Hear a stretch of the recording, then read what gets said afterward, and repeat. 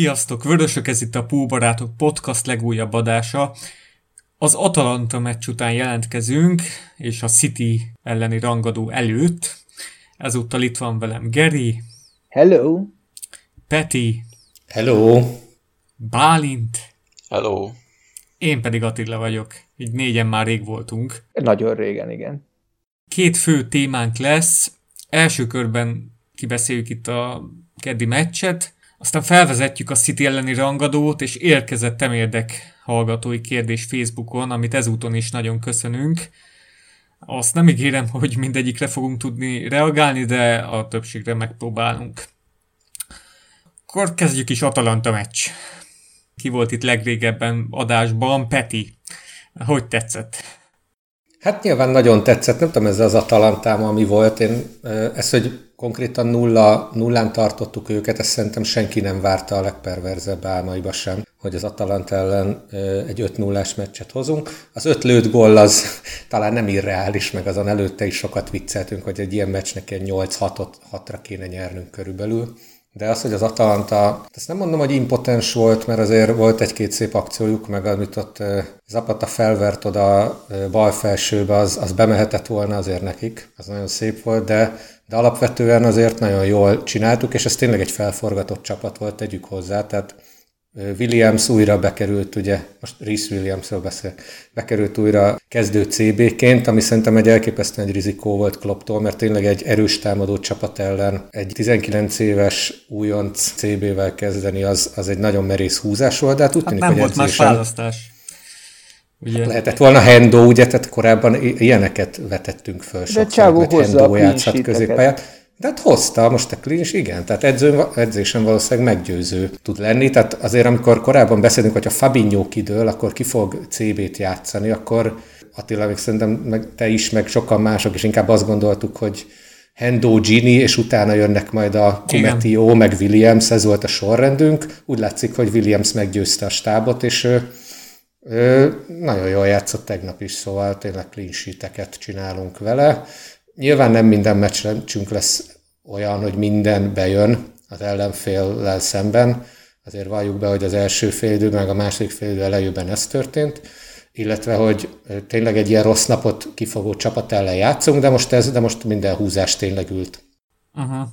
Williamsre rátérve azért ilyen nagyon ritkán van egy top csapatnál, hogy így a semmiből előkerül egy ilyen játékos, mert hát ő a hatodosztályba szerepelt, és most ugye az Atalanta az Európa ilyen top 5-ös, top 3-as támadó gépezete, hogyha megnézzük így az elmúlt másfél év eredményeit. Tehát tényleg ellenük, még így is, hogy azért 3-4 alkalommal komoly mázlink volt, de azért clean sheet-et csinálni az nagyon komoly fegyvertény. Nem hiába mondta Jürgen, hogy a meccs után Reese-nek le se lehetett vakarni a mosolyt az arcáról. Hát igen, de mondjuk azért ez a clean sheethez Alisson kellett, én nem tudom, mikor védett utoljára ennyire jól. Hát szerintem folyamat hozza a szintet, csak ugye most kijött. Igen, tehát hogy ezt nem tudom, 6 lövést védett, vagy 7-et, nem is tudom mennyit. 6-ot, igen, és nagy helyzeteket is.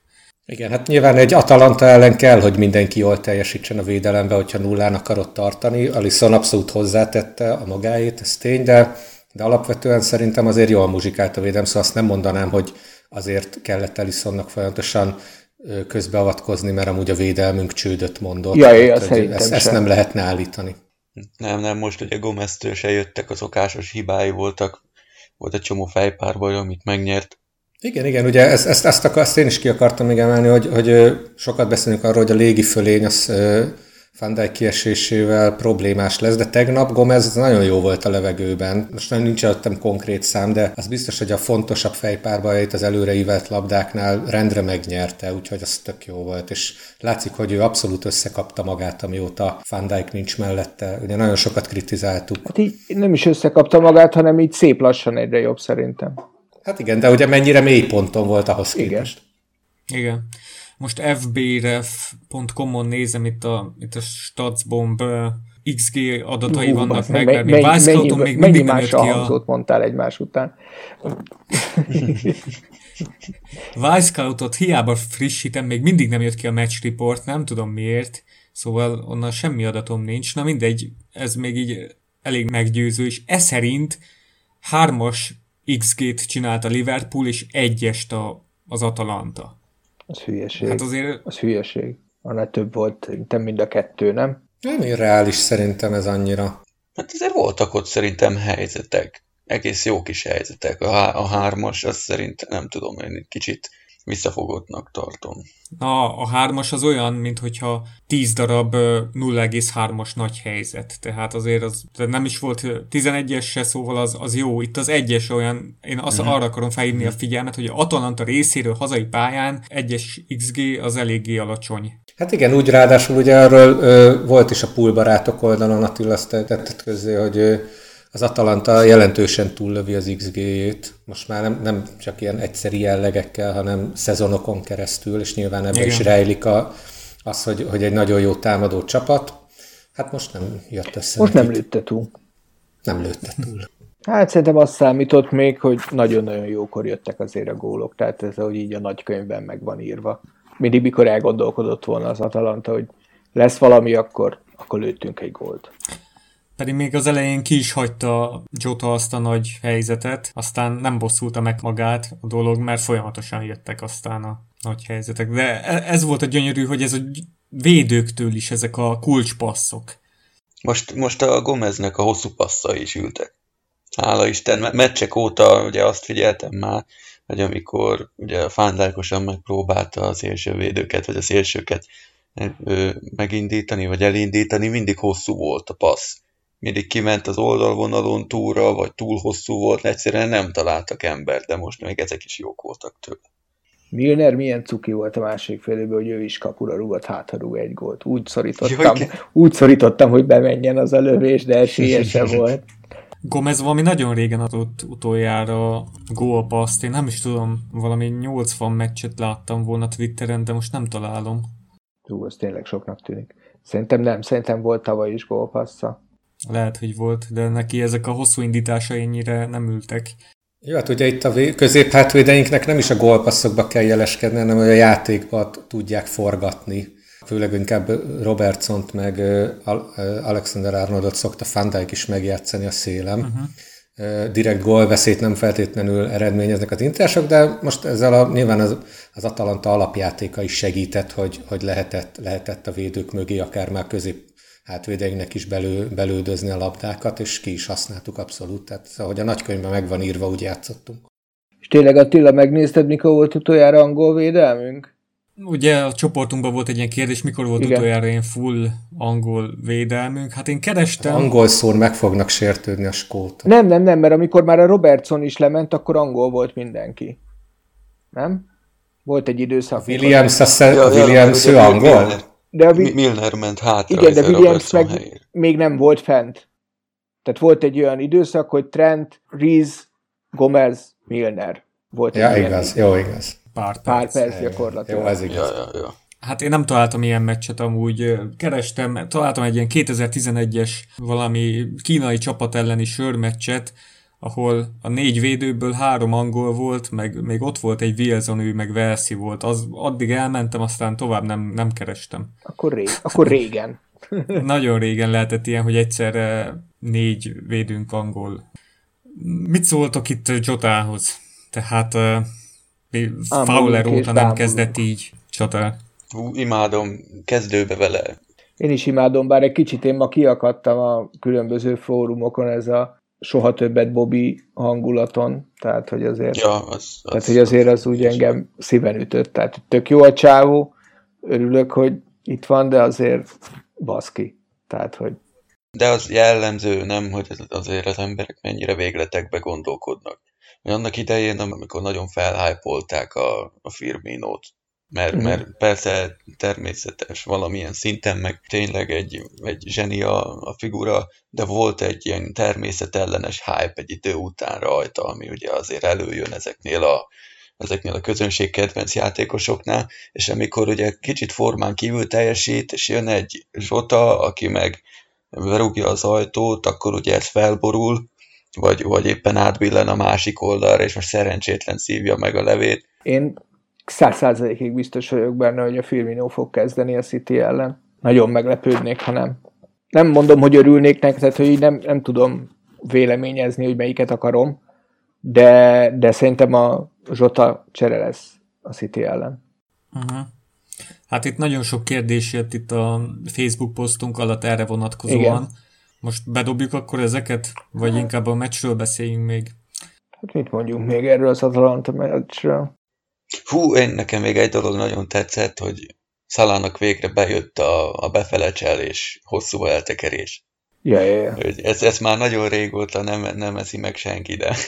Az szerencsétlen hátvéd 3 gólt rúgtak róla, és ott a 2 rúgott róla, nem? Vagy egyet biztos, meg a Salah rúgott, szerintem 3 rúgtunk róla. Ja, headbor, ha te bor. Aha, szerintem 3 rúgtunk róla. Salah is most valami elképesztően jól játszik. Mármint úgy beszéltünk még itt pár hete, mikor a Villa ellen volt ez a hatalmas égés, rémálom, nem is tudom. Ő még akkor is lőtte a gólokat, és most úgy állunk, hogy 12 meccs után 9 gólnál jár, és soha nem kezdte ilyen jól a szezont. Még a csúcs szezonjában sem az elsőben? Nem. Soha. Nem, ez tök vicces, hogy például most, amikor Attila beírta, hogy a Zsota az első 10 meccsén 7 gólt lőtt, én tökre meg voltam győződve, hogy Salah többet lőtt, de nem, 10 meccsen 6-ot lőtt, visszaszámoltam direkt. Pedig én úgy emlékeztem, hogy ő nagyon bekezdett, nyilván bekezdett, tehát a 10 meccsen 6 is sok, de az durva, hogy Zsota még többet lő. Jó, nyilván a mesterhármasok ezen segítenek, de ja, hát ez kemény. Igen, Salánál meg a büntetők segítenek itt most ezt a 9 gólt eléggé felkozmetikázzák, hát hányat lőtt? 3, nem? 3 tudja. Hát jó, akkor egyébként meg 10-ből 12/6 lenne, az se szar. Hát igen, meg Salánál most az is jó, hogy idén azért szép gólokat lő, szóval most kifejezetten így akcióból eltekeri, bebombázza, kilövi a hosszút, stb. Tehát ezek az apró pötyögős gólok, amik szerintem azért az elmúlt 1-2 szezonban túlzásban voltak, az első szezonjában lőtt elképesztően nagyokat, ott számtalan eszembe jut, meg utána 1-2 ilyen nagy lövése volt, de most idén tényleg megint világklasszis formában játszik, abszolút, ez tény. Nézem most itt közben a statisztikai mutatókat, hogy ki hány ilyen pressingelő akciót indított. Még én nagyon dühös voltam, hogy a Curtisnek nem adták meg a 11-est. Én kurvára megértettem a Kloppot a sárgáért. Annyira utálom ezt a mondatot a fociba, amikor így a kommentátor is hozzáteszi, hogy hát 0-0-nál ezt megadnák. Bazd meg, ilyen nincsen. Tehát föllökték annyira tiszta tízű, hogy nagyon mérges voltam tényleg. De nem, hogyha 11-es, az 11-es, nem 11-es, nem 11-es, nem tudom, mit kell ezen. Igen. És az volt a vicc, hogy pláne mezőnyben előtte több ilyen szitu volt például amikor a Zsota fellökte a középhátvédet, és utána egyedül mehetett volna kapura, az 1-1-be. De az 1-1-be ugyanez volt. Testtel belépett elé, odébb rakta bodycheckkel, és ment volna tovább. Tehát igen, csak a Curtis nem is testtel, hanem a Curtis 2 kézzel lökték el.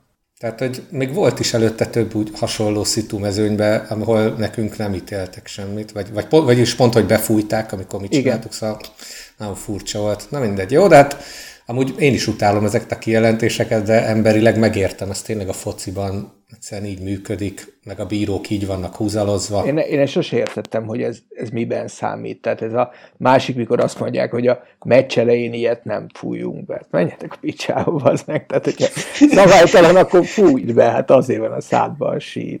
Majd ma megyek panaszkodni az arénába, aztán kiabálom ugyanezeket.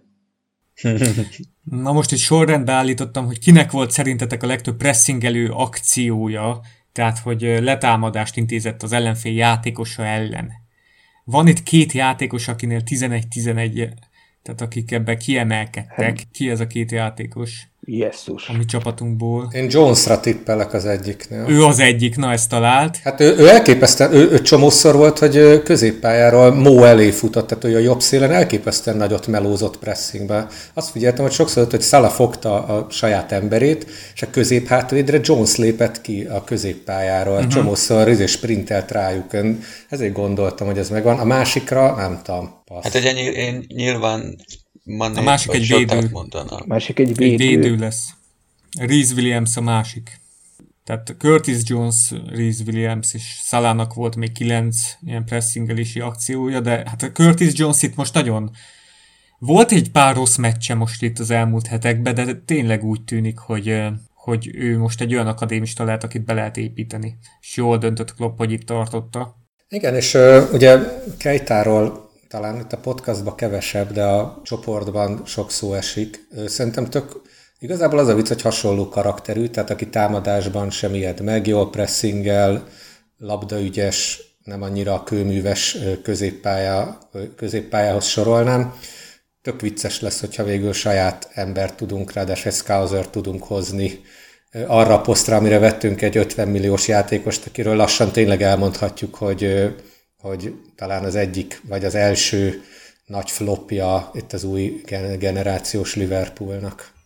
Nem tudok mit kezdeni ezzel Keïta. Annyira kurva jól játszott néhányszor, és közben annyiszor lényegtelen meg. Hát az, hogy mennyit sérült, azt meg hagyjuk is ki már belőle. Hát szerintem főleg azért sokszor ugye nem játszik jól, mert állandóan sérült.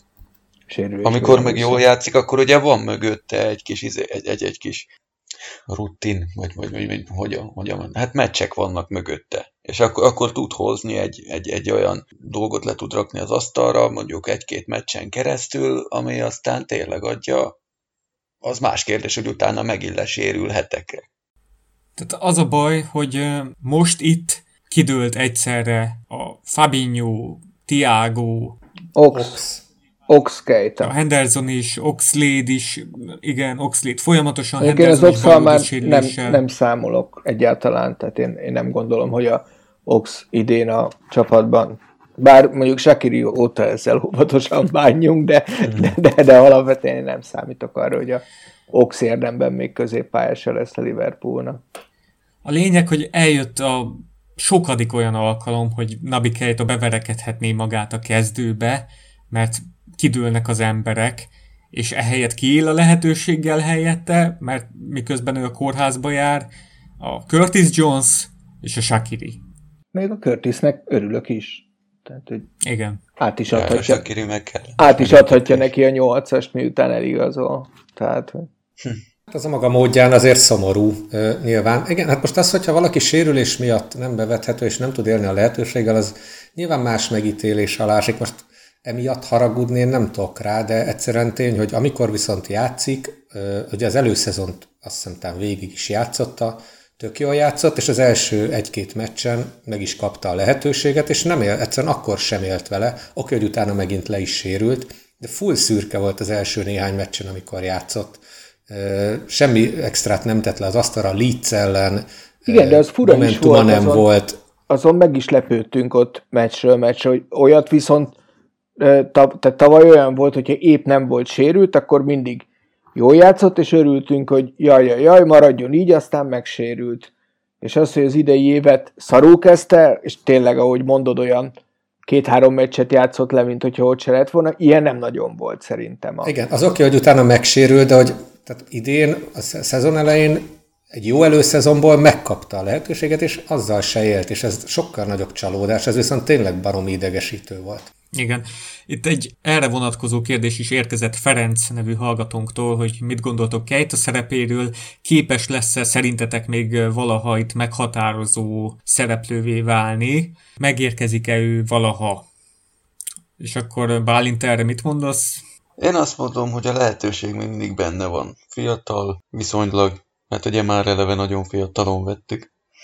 De ha ez így megy tovább, akkor teljesen felesleges lesz tartani egy Keïtát. Amikor erre a szerepkörre megvan Ox, ugye? Ja, sérült szerepkörre tényleg felesleges. Ja, arra meg most jön Thiago. Igen, most bejelentkezett erre a posztra. Azért még várjunk vele, de... Mondom, hogyha az Ox beáll, ő benne még mindig van egy kicsit másfajta játék, ugye távoli lövések, meg ez, meg az, de a Keïta valami olyanba kellene, hogy pluszot vigyen, amit a többiek meg tudnak oldani helyett. Keïtához én is annyit, hogy szerintem még meg lehet benne, akár lehet is belőle játékos a Liverpoolnál, inkább úgy írnám le az én oldalamról a helyzetet, hogy én már nem számítok rá őszintén. Szóval már mint hogy nem úgy nem számítok rá, hogy jó játékos lesz, hanem Nem jut eszembe, hogyha mondjuk sokan sérültünk, vagy a cserepadra kell nézni meccs közben, és ott van Keïta, hogy majd ő beáll, és majd ő jelenti a különbséget. Szerintem ezt a szurkolói várakozást már eljátszotta.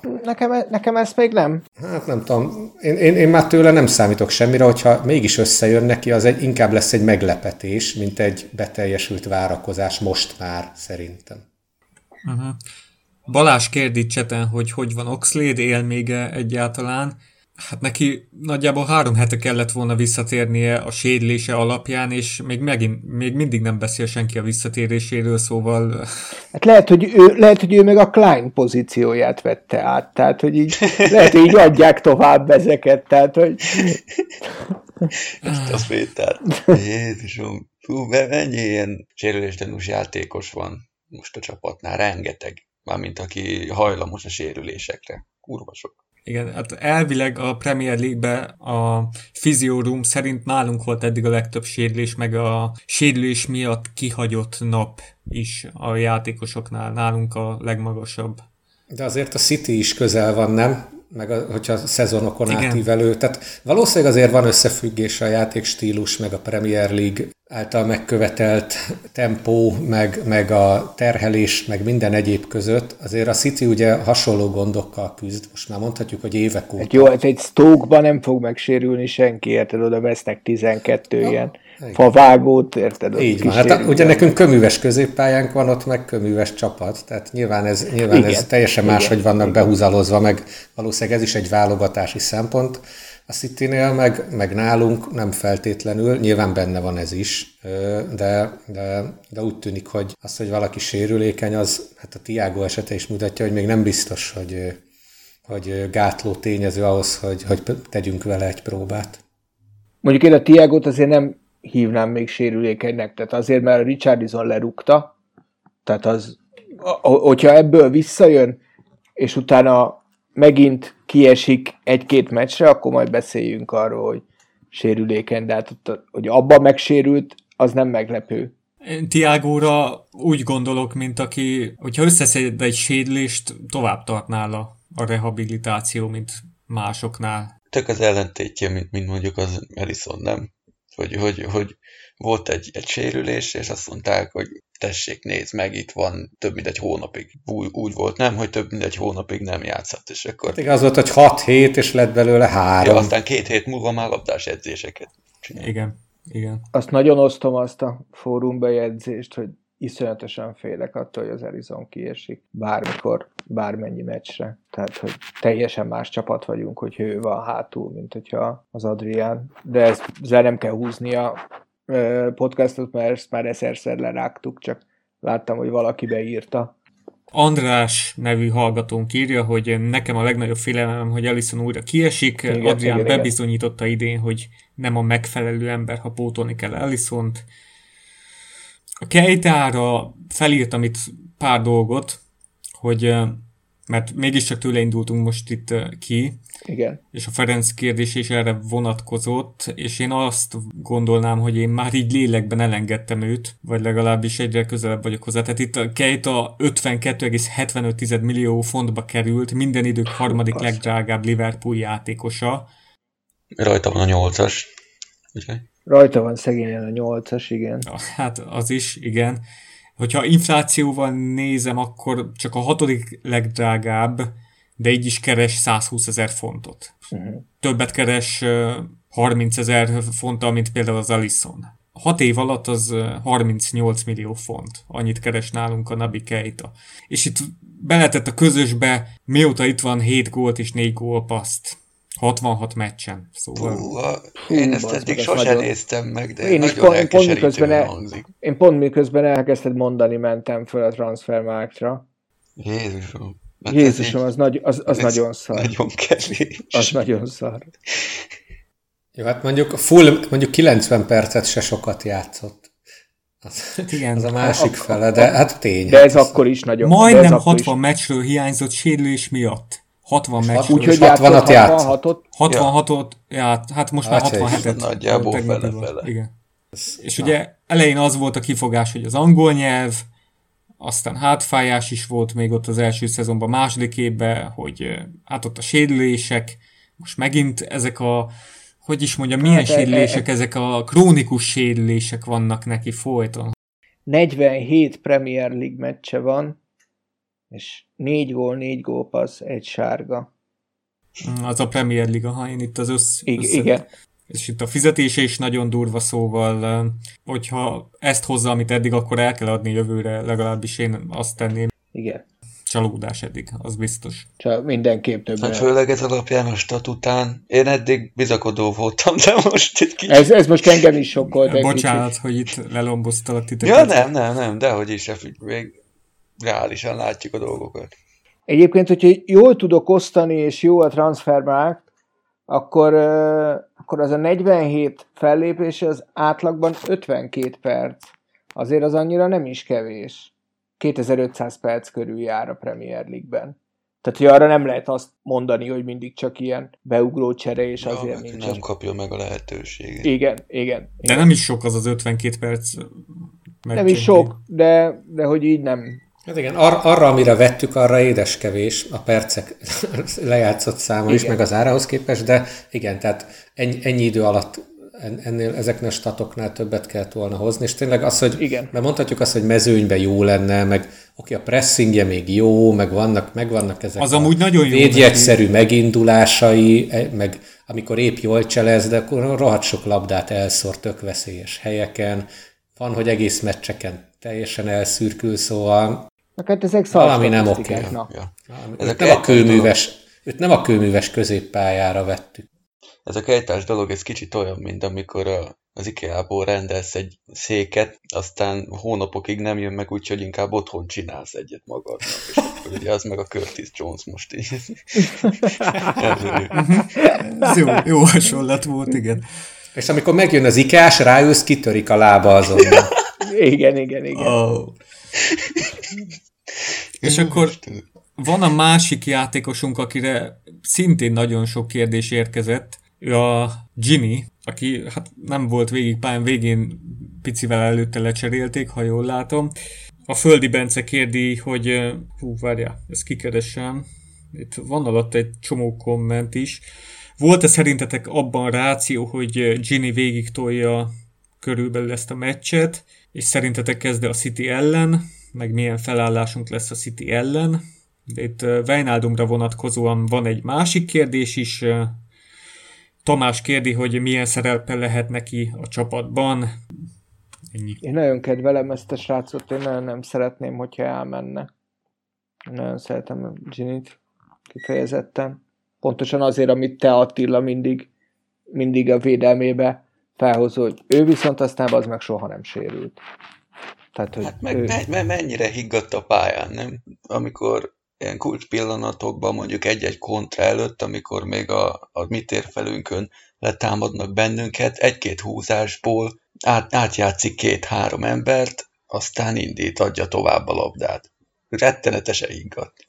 Igen, meg mondjuk a higgadtság erre arra például a tegnapi meccs is, hogy elég hamar kapott egy sárgát, és mondjuk őnála így föl nem merül a fejembe a sárgája után, hogy jaj, le kéne cserélni, mert lehet, hogy kiállítják. Fabinhónak volt annak idején ilyenje, amikor még nem nagyon vette fel a ritmust, és voltak neki olyan meccsei, amikor már az első pár 10 percben megkapta a sárgát, és utána mindig végig azon voltam, hogy Jézus Isten, csak ne kapjon még egyet. Meg ugye mostanában vagyok úgy Milnerrel, már szerintem ugye lassabb, már körülményesebb kicsit, meg ütemeket késik, és hamarabb becsúszik neki egy-egy szabálytalanság, egy-egy sárga. Persze vannak ugye a betervezettek, az ilyen taktikai faltok. Betervezett Milner sárgák. Hát nem Milner sárga, jó, de végül is taktikai faltból akár még olyan is előfordulhat. Ginnynél szerintem alapvetően az a jó, hogy bár hiába van neki ez a szerződés parája, és én majdnem biztos vagyok benne, hogy innen már nem fog hosszabbítani, de abszolút a játékán nem játszik, nyilván ebben a szezonban még szerintem óriási szerepe lesz a csapat életében, meg a játékunkban, ahogy a kérdésre válaszoljunk. Ki kell találni menet közben, hogy kivel fogjuk pótolni, vagy hogyan fogjuk pótolni, de azt hiszem, hogy neki abszolút idén ugyanaz a fontos szerep, ami az elmúlt 3 vagy 4 szezonban hárult rá, azt továbbra is rá lehet bízni ezek alapján, és és ilyen minőségben ő úgy tűnik, hogy végig fogja tudni csinálni ezt az idei szezont is. Igen. Tehát nála ez az óriási előny, hogy mindig lehet rá számítani. Tehát tavaly is Van Dijk után ő volt legtöbbet a pályán, meg így Klopp alatt összesen a Bobby után neki van a legtöbb játékperce. Én nagyon sajnálnám, hogyha elmenne. Tehát ő pont ellenkezője itt a másik 4 középpályásnak, akik sérülékenyek, vagy 5-nek. Tehát itt a Oxlade, Keïta, Thiago-t is ide mondom, meg Shaqiri, Fabinho, ők mindannyian sérülékenyebbek nála, és hogyha távozik, akkor egy ilyen biztos pont kikerül majd így, keretből, akire mindig lehet számítani. Tehát nyilván, ahogy idősödik, ez változhat, na még a Henderson is sokkal sérülékenyebb. Igen, de szerintem itt most nem is csak a sérülés, mert nyilván most ebbe a csapatba ez is fontos szempont, úgy tűnik, idén legalábbis biztos, de hogy azt ugye nem lehetett tudni, hogy most az, hogy nem hosszabbított szerződést, és így valószínűleg megy, de itt marad még egy évig, ez akkor lelkileg milyen hatással lesz rá, de hát nagyon úgy tűnik, hogy semmilyenre, amire én egyébként számítottam, mert fejben elképesztően erősnek tűnik, tehát mentálisan az szerintem látszott korábbról is, hogy vele tényleg semmilyen gond nincs, de ez be is igazolódni látszik tulajdonképpen. Szerintem, ahogy Bence kérdi, szerintem ez tervbe volt, hogy ő itt majdnem végig pályán lesz, és szerintem a City ellen is kezdeni fog. Aztán a Midtjylland ellen hiányzott ő 45 percet, az nála is így be volt tervezve, ugye a Hendersonnal váltották egymást talán, ha jól emlékszek. Ott volt egy kis pihi, de hát amúgy ő nincs erre rászorulva, hogy pihentessük. Igen, hát neki ugye mostani keretből talán Milner lenne az egyértelmű cseréje, hogyha helyette kéne valakit kezdetni, de nem hiszem, hogy a City ellen Milnerrel kezdenénk. Én biztos vagyok benne, hogy Gini lesz az, és én is azt gondolom, hogy ő 2 meccset le fog tudni húzni egymás után. Pláne, hogy most jó ritmusba is jön a meccs, tehát kedd-vasárnap az ideális. Egy valami, ami Wijnaldumnál hiányzik mindig, tehát ő kulcspasszok ellen úgy be van oltva. Hát nem ez a szerepköre, de hát ezt évek óta mondjuk, hogy ugye a holland válogatottban abszolút támadó felfogás után ilyen 10-es szerepkörbe van, nálunk meg teljesen mást hoz, és azt is világszínvonalon, szóval nagyon allround. Így is. Iszonyat hasznos, igen. Igazi holland forma. Térjünk rá itt a védelemre, mert erre vonatkozóan is jött kérdés. György nevű hallgatón kérdi. A CB krízis miatt Trent és Robertson érthetően több védőfeladattal bír. Nem szaladgálhatnak olyan szabadon előre. A boost betoló csapatok ellen nem fog ez nagyon hiányozni? Hogyan oldhatják meg ezt a feladványt Kloppék, és kell-e belső védőt igazolni az ablakban? Ezt is kérdi. Ti látjátok ezt most, hogy Van Dijk hiányában sokkal többet besegítenek a védők? Én ezen meglepődtem. Tehát itt a 2 fullback hátrébb játszana? Én nem feltétlen veszem észre, de amúgy meg tök egyértelmű, mert a boost betoló csapatok ellen ugye annyira nem kell hátra segíteni, akkor mehetnek előre, ha meg ugye egy támadó csapat ellen vannak, akkor nyilván többet hátra jönnek védekezni, ez egyértelmű, evidens dolog. Az, hogy a Van Dijk hiányában ez többször megtörténik-e, szerintem nem feltétlenül. Szerintem sem. Ezt én sem látom így. Hát szerintem, hogyha a statjaikat nézzük, akkor meg kéne nézni, bevallom, én nem néztem utána, de azért valami lehet benne, és már a szezon elején is szerintem többször beszéltünk, vagy írtunk róla, hogy azért Trent meg Robertson is visszavontabban játszik, vagy legalábbis elég féloldalas a csapat sok meccsen. És szerintem ebben azért lehet valami, de hogy ennek az a Van Dijk az oka-e, vagy valami más, azt nem tudom. Még 2 dolog, ami erről eszembe jut, az egyik, hogy van-e helyettesük nekik, tehát csapágyasra lehet-e őket hajtani, azt szerintem inkább aggasztó. A jobb oldalon Williams úgy tűnik már bizonyított, a balon viszont szerintem azért Cimikast kéne majd játszatni párszor, hogy lássuk, hogy mire képes, mert ott ugye ő még nem sokat tett le az asztalra, viszont Robó, ő tényleg minden meccset végigtol gyakorlatilag most már. Jó, tegnap pont lecseréltük 5-0-nál, de mindegy, de hogy neki nagyon kéne, hogy Cimikast beváljon. Szerintem nekem Néko az pont, hogy nem bizonyított nekem, ő csomószor volt bizonytalan, tehát én nem vagyok nyugodt, hogy ő játszik a Trent helyén, tehát nekem ő a fiatalok közül azért még inkább kérdőjel. Szerintem a kisebb csapatok ellen mondjuk egy megnyert vagy félig megnyert meccsen simán beállhatna. Jó, hát egy félig megnyert meccsen te is beállhatsz. Jó, hát nyilván, jó persze, csak azt mondom, hogy nem feltétlen kell a Nico Williamsnek kezdenie, lehet úgy pihentetni az Arnoldot, hogy amúgy meg minden meccsen kezd, mondjuk lecserélni a 60. percbe, amikor igen, úgy tűnik. Igen.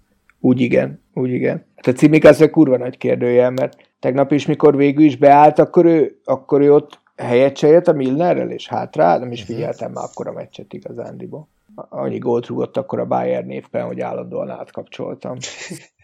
Ugye Robertson lejött a 66. percbe, és a Trent a 82-be, de így ezt a meccset leszámítva, itt ők hetente 2 meccset szinte folyamatosan letoltak. Ami szerepelt szintén ott a kérdésekben, hogy azt se hagyjuk ki, hogy amióta megsérült a Van Dijk, azóta a Gomez mindegyik meccsen kezdett, nem? És mindegyiket végig is játszotta talán. Tehát, hogy ő az, aki igazándiból pláne letolja minden héten 2 meccset. Hát igen, de közép-hátvéd poszt azért az más ilyen szempontból szerintem, mint egy szélsővédő, pláne a mi szélsővédőink, akik futkorásznak tényleg föl alá, de ja. Igen, most picit csapongunk itt a kérdések között. Igen, én még emlékszem az egyikre. Az volt a kérdés, hogy van-e Kloppnak alternatívája, és szerintem azért kísérletezünk, tehát ne felejtsük, hogy most az elmúlt 1-2 meccsen többször is 4-2-3-1-et játszottunk, ami a boostörésnek nyilván lehet alternatíva, hiszen így Zsota és Firmino is többször volt egyszerre a pályán, Salah és Mané mellett. Ez nyilván már ennek szól azért. Azt nem mondom, hogy ez ilyen über hatékony dolog volt, mert nem szedtük, nem marcangoltuk szét az ellenfelet, de végül is nyertünk eddig ezekkel a formációkkal. Hát mondjuk vasárnap nem busz vár ránk, az biztos. Igen. A boosterés alternatívája itt Shaqiri volt, mondhatni 2 meccsen, meg a Thiago is az, annak vettük. Abszolút. Igen.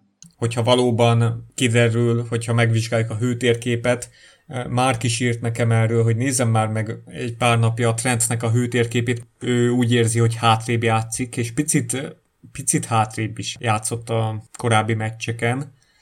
Ja, de idén ez kicsit elmondható alapvetően. Szerintem már vagy hát, hogy még amikor a Van Dijk nem sérült le, akkor is hátrébb játszott egy kicsit a Trent, ugye. Pont azon gondolkoztam, vagy hát nem tudom, hogy ti igen, de én gondoltam rá, hogy nem megy annyit előre, nincs annyi beadása, miközben ugye a Robertson meg ugye nagyon futkos fölfelé a bal oldalon. Ez kicsit ugye ilyen aszimmetrikus az, ahogyan játszunk. Hát igen, mert a Robertson megmaradt ebbe a fölfutok, beadok sima szélső, a Trent meg ugye inkább irányítóként játszik, nem? Tehát, hogy azért teljesen mást is játszanak, de ezt tavaly is mást játszottak, vagy nem? Hát szerintem tavaly többet futkosott fel a Trent, vagy többet ment fel. Hát mi kapjuk a Premier League-ben a legtöbb gólt, szóval, hogyha picit hátrébb... Ezt elengedném, írtad egy vizébe is ezt a legtöbb gólt, én ezt elengedném. Hát ez egy meccs. Egy meccs, igen. Szóval én ezzel nem... csalóka. Szerintem ez teljesen csalóka. Tehát ugye 15 gólt kaptunk, annak a felét és a Leeds írja a sütőt. Tehát a Leeds és az Aston Villa ellen kaptunk 10, de jól hangzik ez a szám. Jó, hát a Leeds ellen 3-at kapni az nem feltétlenül anomália, meg első meccs volt. Az Aston Villa elleni 7, az azt mondom, hogy az nyilván nagyon megdobja, az szívás. Közben Geri, neked helyt adnék, igazat adok, hogy a Robertson előjátszik, Trent hátul. Most nézem itt a hőtérképet, és Robertsonnak nem esett vissza egyáltalán itt Tehát ő nem szerepel hátrébb, még a Trent igen. Szóval szerintem nem kapunk sok gólt. Én pont most néztem, az Everton óta 2 gólt kaptunk. Egyet a Sheffieldtől, egyet a West Hamtől. Hát igen, meg a BL-ben 3 meccs, 3 clean sheet, szóval Levente kérdi, hogy Gomez hetente 2 meccset tol, ez mennyire fenntartható? Erre mondta Peti, hogy egy belső védőnél ez kevésbé probléma. Szerintetek Gomezt kéne gyakrabban pihentetni? Én azon gondolkodtam, az a ördögtől való ötlet fogalmazódott meg bennem a podcast előtt, hogy a legutóbbi City meccseken szinte mindig szar volt a Gomez, és mi lenne, hogyha Matip meg a Williams, vagy a Matip meg a Phillips lenne a középső védő a City ellen. Nem így lesz, úgy is kezdeni fog a Gomez, csak a City ellen azért sokszor megégett már a Gomez, emlékeim szerint. Hát nem tudom, jók ezek a fiatalok, csak a City ellen. Hát de fasz tudja, hát sose derül ki, hogyha nem próbálják ki, nem? Jó, hát nyilván. Csak jó, mondjuk talán a Ned Phillips, ő, nem is tudom, 23, hogy ő azért már csak rá lehet bízni egy ilyen csereszerepkört, hogy akkor beáll, és akkor lehozza a meccset talán, de szerintem a Rhys Williamsnek ez még sok lenne. Nem tudom, kíváncsi vagyok egyébként a City-re, itt írja, Sütő, hogy alig rúg gólt, egyébként ez igaz, a bajnokságban kifejezetten kevés gólt rúgtak, a BL-ben meg vicc a csoportjuk, tehát hogy azt hagyjuk, tehát már megint vicc a csoportjuk. Kíváncsi vagyok, volt egy elemzés arról, ugye, amikor most vette ezt a... Rátérhetünk a City-re, Atti, vagy van még valami? Mostantól akkor City meccs, aha. Jó. Volt egy elemzés, mikor a múlt heti bearangozót írtam a PR-ről, akkor, hogy a Guardiolának az a nagy hibája ebben az egész középhátvéd mizériában, és azóta direkt megnéztem a meccseit, hogy vesz egy új középhátvédet, most megvette ugye ezt a Ruben Díazt, a PL-ben bedobja a mély vízbe, ugye most egészséges a Laporte is, tök jók, és ahelyett, hogy mindenhol játszatná őket, hogy összeszokjanak, ugyanúgy rotál tovább, és direkt megnéztem tegnap, Ake Stones CB páros játszott, úgyhogy ellenünk pihent lesz a két jobb középhátvéd, de hogy azt írta ez az elemzés, hogy azt kellene csinálni a Guardiolának, hogy kicsit szakít a saját hagyományaival, és ezt a két középhátvédját, amelyik jobb, vagy amelyik a jók, azokat addig játszatja, míg ténylegesen összeszoknak, hiszen nyilván nem lehetnek összeszokottak, mert mikor vették ezt a új srácot 3 hete. Ez egy ilyen érdekes dolog volt, hogy ugyanúgy rotál, tehát ugyanúgy Szerintem rettenetesen be van szarva a sérülésektől. Én úgy képzelem, mert ezzel most a Citynek tényleg a tavalyi szezonja elment rajta gyakorlatilag. Laporton legalábbis biztosan, és szerintem egyszer nem meri visszapakolni őket intenzív terhelésre. Én ezt tudom elképzelni. Hát ugye arra rotációnak ez lenne a lényege, de mivel ennyire sérülékenyek a játékosai, a védői is, ezért szerintem ez lehet mögöttes. De amúgy logikus lenne, amit mondasz, csak Guardiola oldaláról meg szerintem ez a félelem játszik. Igen, ez is lehet, hogy az játszik szerepet. Tegnap egyébként nyertek viszonylag simán 3-0-ra az olimpiaiakhoz Pireus ellen, de hát ez mondjuk nagyon nem számít, és a Ferran Torres nagyon beválik neki csatárként, ugye nincsen csatára éppen, mert hogy sérült az Agüero, a Gabriel Jesus-szal meg nem tudom épp mi van. Hát ő lőtt egy gólt tegnap. Tegnap lőtt egy gólt, igen. Tegnap lőtt egy gólt, de egy ideje, egy 2-3 meccse ez a fiatal spanyol gyerek kezd középen, és szerzi is a gólokat ráadásul. Guardiola fejével szerintem nekünk nincs értelme, meg se próbálhatunk gondolkodni, tehát ő olyan szinten túl gondol mindent. Igen. Annyira tehát sikertelen a csapata, és mindenbe megpróbál fejlődni, meg mindig megpróbál valami újat kitalálni, hogy ez változzon. Hát most éppen ez, hogy a belső védőit cserélgeti, hát igazából a Premier League-be a második legkevesebb gólt a City kapta, szóval eddig így ez működik valamelyest.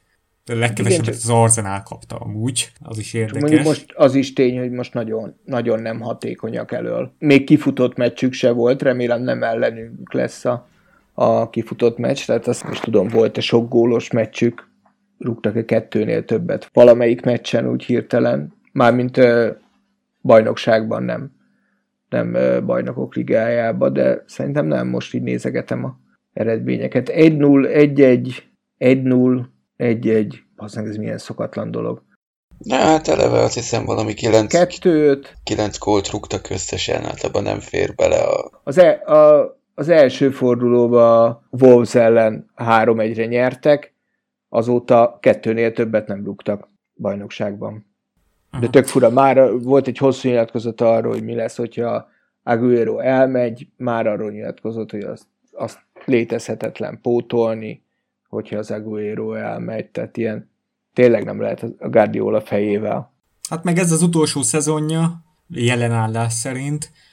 Én ebben majdnem sziklaszilárdan biztos vagyok egyébként, hogy a Guardiola nem hosszabb. Ilyen rossz szezon rajtja sose volt. Ugye, hát most már lejátszottak mondjuk a bajnokságba, azóta volt most pár győzelmük. Az első most nem állnak rosszul, tehát hogyha vesztett pontokat tekintjük, akkor 2-vel vannak mögöttünk. Tehát hogyha a hiányzó meccsüket lejátszanák, akkor dobogón lennének. Már hogyha megnyernék azt a hiányzó meccset értelemszerűen. Úgyhogy nem annyira rossz, nagyon jó lenne nem kikapni Manchesterben. Ami itt mindenkit foglalkoztat a védelmen túl, az, hogy Bobby vagy Jota kezdjen. Nálatok ki kezdene? Én már mondtam Bobby. Hogy Bobby. Bálintot kérdem. Hát nem tudom, ez attól is függ, hogy tényleg milyen felállást választ a nagymester. De szerintem egy 4-3-3 és a Mané, Firmino, Salah. Így. Valószínű. Én ezt látom, ezt vizionálom magam elé. Aztán Jota bejön és rúg 2. Igen. Ennyi. Legalább. Legalább 2. Peti? Én nagyon elképzelhetetlennek tartanám, hogyha Klopp nem Bobbyt rakná be egy ilyen meccsen. Nem csak a játékos teljesítmény oldalról, illetve hogyha onnan néznénk, akkor lehet, hogy igazságosabb is lenne Jotát rakni, de Kloppból nem tudom elképzelni, hogy ne Firminót játszhatná. Már csak elfből is. Attól függetlenül, hogy Jota nagyon jól kezdett.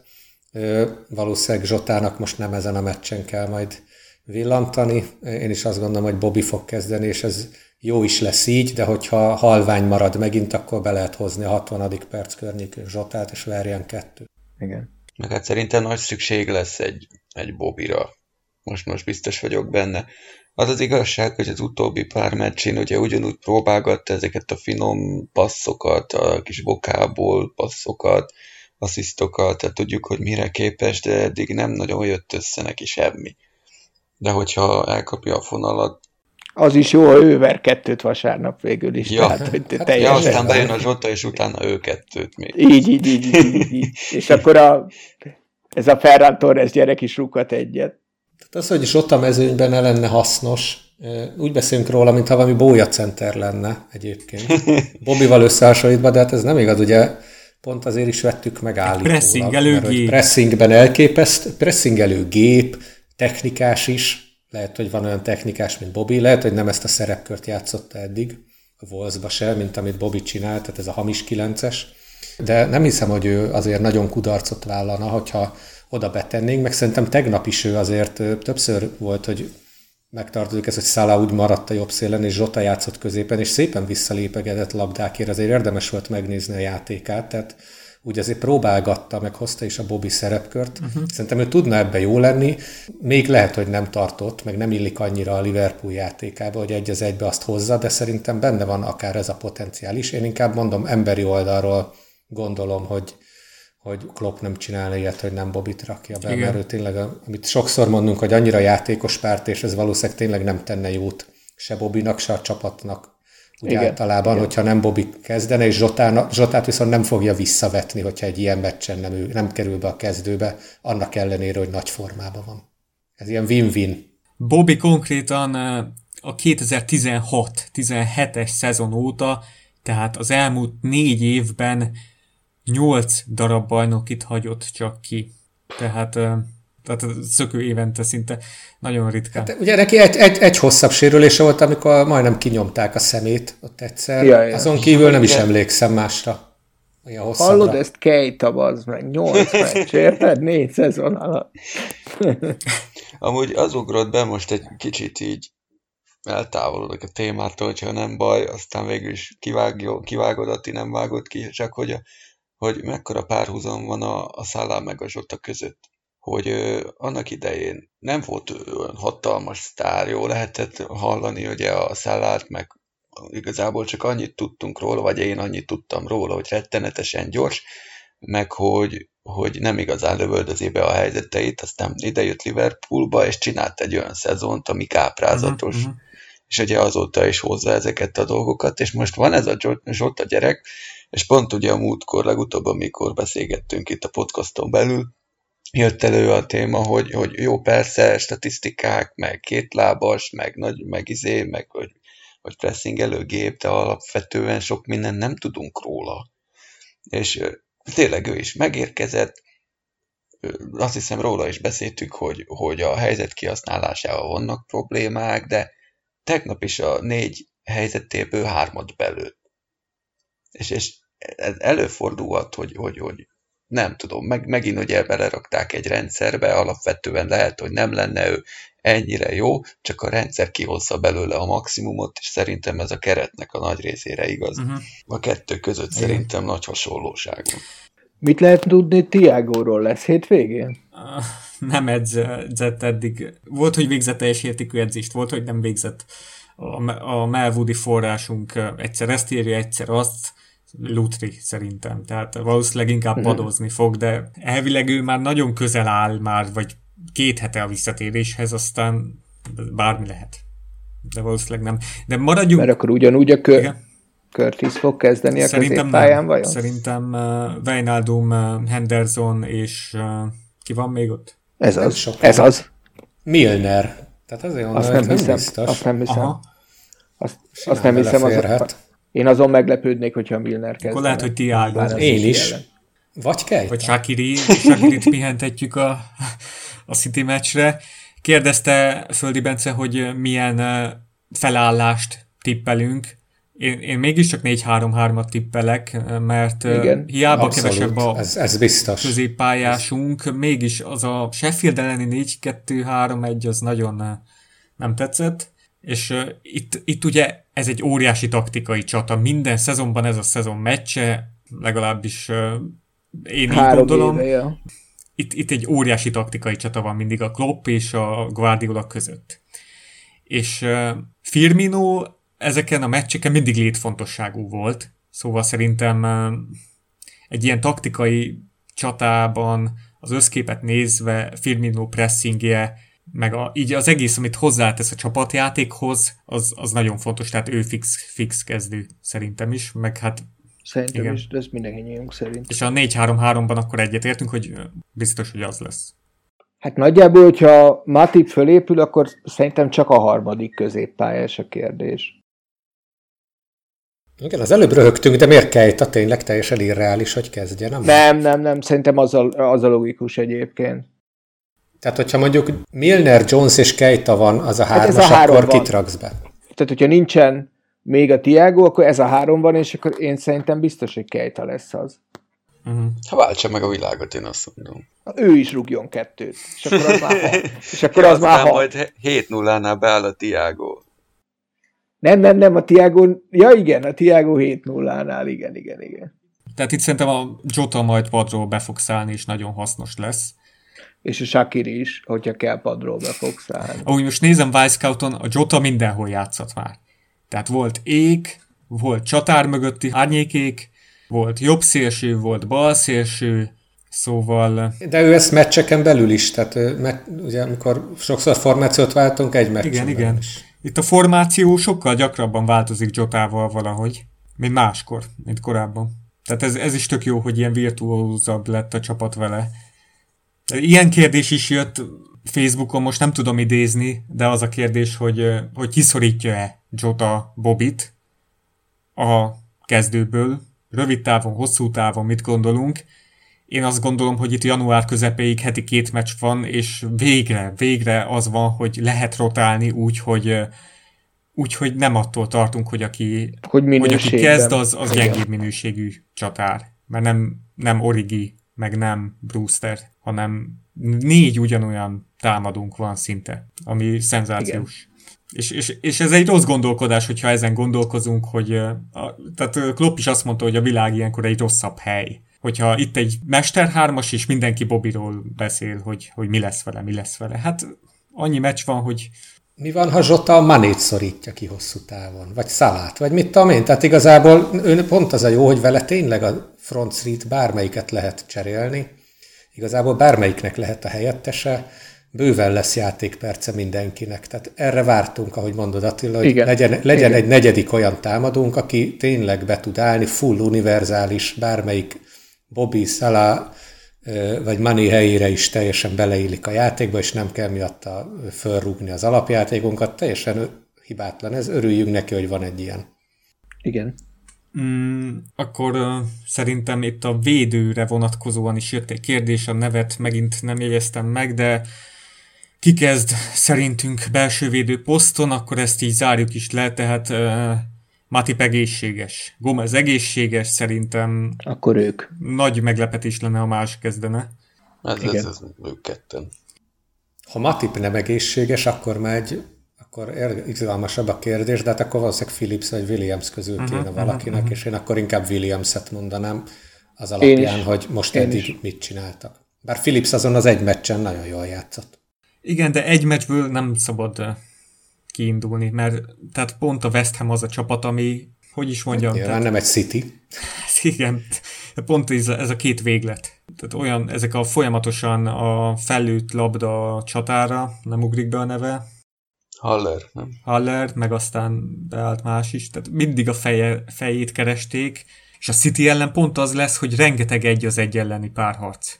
És itt Matip és Gomez nagyon... Tehát itt nekik kell kezdeniük. Kellenek. Igen. Jó, abszolút, igen. Ja.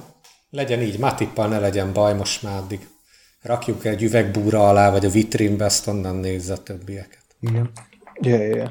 De hogyha nem Matippal, akkor Reece Williamsre voksolunk, szerintem. Én igen. Bálint? Hát nem tudom. Legyen Reece Williams. Bár ugye az a baj, hogy olyan kevés meccset játszottak, hogy megmondani, hogy egy City ellen melyik válna még be. Egy Henderson is lehet alternatíva esetleg. Csak nincs a középpályára ember, baszki. Tehát, hogy...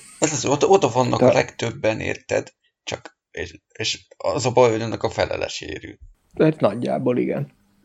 Én amúgy, ha Thiago nem egészséges, akkor Henderson, Wijnaldum, Shaqiri. Szerintem az sok nekem. Tehát, hogy a Shaqiri védekezik talán a leggyengébben az opciók közül, nem? Jones vagy Keïta lesz ez. Bár egyébként az elmúlt hetekben a City sem szarozott, és ilyen 5 támadókkal állt föl. Aztán rúgtak 9 gólt.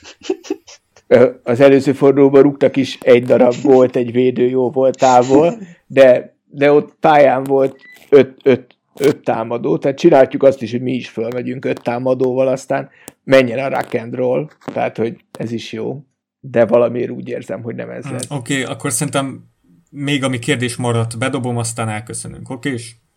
Oké. Levente nevű hallgatónk kérdezi, hogy Reece vagy Phillips ki fog többet játszani, hogyha éppen Matip vagy Fabinho nem bevethető.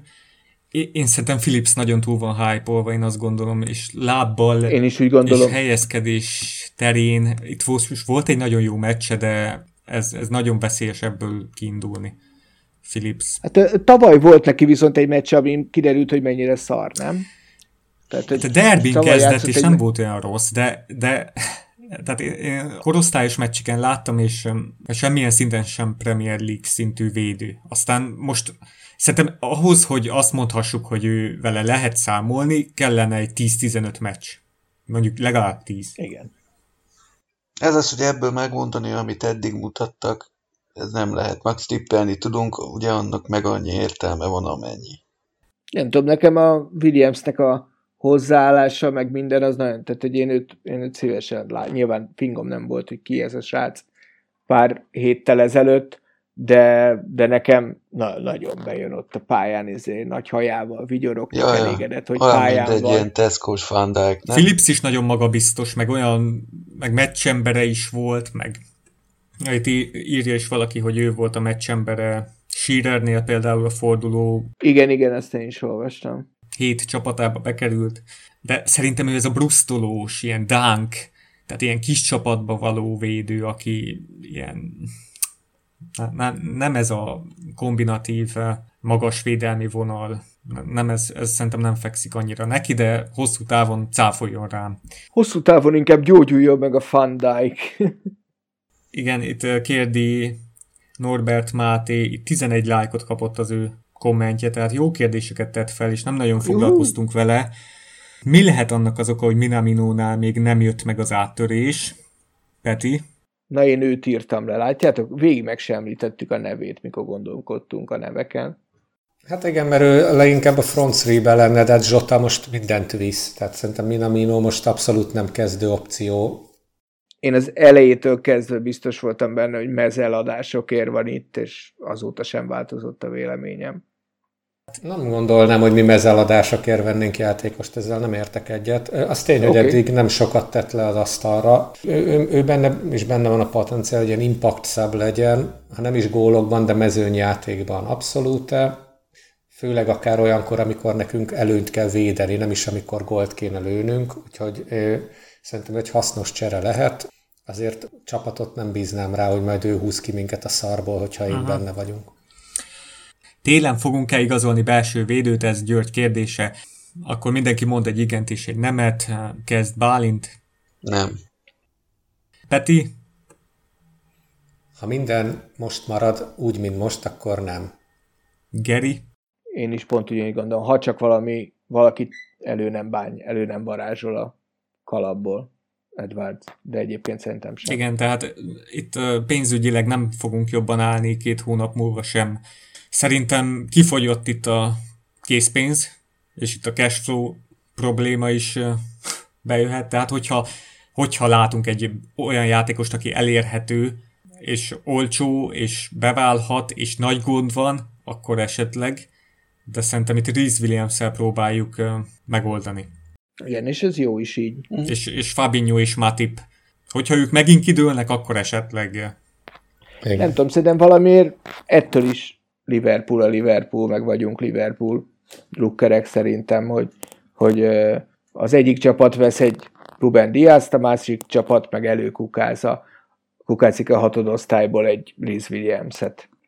Nekem ez a második jobban tetszik. Ilyen játékosok vannak, hogy Aissa Mendy a Betisben, neki lejárt például nyáron a szerződése, ő egy ilyen Klavan szintű kiegészítő ember, egy ilyet el tudok képzelni. De a téllel pont az a baj, hogy ilyenkor nem nagyon tudunk ilyen top játékosokat, mert akik ilyen nagy kaliberű védők, azokat a csapatuk nem akarja elengedni szezon közepén. Persze. Szóval, hogyha itt nagy krízis lesz november-decemberben, akkor jöhet. De szerintem tehát akkor jöhet belső védő. Mint annó, ugye a Kulkör esetleg kölcsönbe valaki, de hogyha mindenki egészséges, akkor nincs itt probléma, mert ott van egyébként is a Van Dijk felgyógyul sokkal hamarabb. Hát egy Van Dijk az Van Dijk. Tehát... Ja. Csak azt mondtam, hogyha a Van Dijk egészséges, akkor ugye mindenképpen kezd. Aztán ott van mellette a Gomez, akkor hátra tud menni a Fabinho, van egy Matipunk, most már egy Reece Williams. Nincs baj, most hirtelen mindenki egyszerre sérült, de erre nem fogunk venni egy top közép hátvédet fölösleges. Írja a sütő, hogy Van Dijk télen jött, de hát az a transfer elő volt már készít. Az igen, egy teljesen speciális szituáció volt. Meg mindenki tudja, hogy nekünk most jól jönne egy belső védő, szóval, hogyha igazunk is, az még drágább lesz. Így van. Hogyha esetleg egy fizetési konstrukcióba tudunk egy olyat, akiért nem nagyon kell most fizetni. Hát erre mondtam azt, hogyha varázsol egyet a kalapból az Edwards, akkor veszünk, de egyébként nem. Utolsó kérdések. Miért Salah rúgja a büntetőt szerintetek? Zoltán kérdi. Peti? Hát, mert egyszer rákerült a sor, aztán azóta berúgja. Milner meg kevesebbet játszik. Szerintem arra a kérdésre, amit ott a srác kérdezett a Facebookon, szerintem előbbrébb van most már Milnernél. Meg akarjuk a gólkirályi címet, lehet. Most így itt van. Tavaly nem jött össze, akkor most jöjjön össze. De nem tudom. És az utolsó kérdést László nevű hallgatónk kérdi, hogy a Real kihasználja az alkalmat, az átkapus meccsek alatt újítja a stadionját, mi vajon miért nem? Most bővítjük. Hát ezt szerintem megválaszoltuk már, hogy középhátvédre sincs pénzünk, akkor stadionbővítésre meg pláne nem lesz. Ja. Ez nem az a szitu-pont. Perez jobban áll a bankoknál egy kicsit. Igen, meg a spanyol államot picit többet segít. Meg a spanyol állammal meg. Ugye 2022 nyara helyett 2023 nyarára ígértük be, hogy onnantól lesz 61 000-es az Anfield, tehát 6000 fővel bővítjük, és Nem tudom, hogy Madridban mi a helyzet, de tényleg, tehát itt Liverpoolban, itt ahol van egy ilyen felelős vezetőség, nem kezdenek építkezni akkor, amikor Liverpool városában mondjuk karantén van. Tehát azt is láttuk, hogy a Kirby edzőközpont, ott is volt egy ilyen féléves csúszás, és úgy tudom a liverpooli forrásomtól, hogy abból se jöttünk ki túl jól pénzügyileg, tehát. Igen, szerintem inkább az a veszély, hogyha sokáig tart a Covid, meg megrogyik az európai foci, vagy a Liverpool, vagy úgy általában a foci pénzügyi háttere, akkor a bővítés maga is szerintem nem annyira biztos, vagy az időpontja lehet, hogy tolódik. Szerintem ezek az ilyen bővítések, meg minden ilyen nagy tervek, ezek most olyan szinten légvárak, hogy nem is érdemes abszolút vele foglalkozni. Okay. Tehát, hogyha most ez jövő nyárig tart a Covid, akkor sok a bizonytalanság, ez a lényeg is. Persze. Igen. Persze. A lényeg, hogy 11 után nem menjünk utcára, és akkor nem lesz baj. Köszönjük a kérdéseket, köszi, hogy jöttetek, srácok. Köszönjük, hogy meghallgattatok minket. Adásainkról a facebook.com/Póbaratok oldalon értesülhettek, megtalálhattok minket minden népszerű podcast applikáció kínálatában. Iratkozzatok fel, kommenteljetek, értékeljetek minket. Amennyiben keresnétek minket a Liverpool FC szurkolói csoportban, mindannyiunkat megtaláljátok. Köszi, hogy jöttetek, sziasztok! Hello, sziasztok! Sziasztok!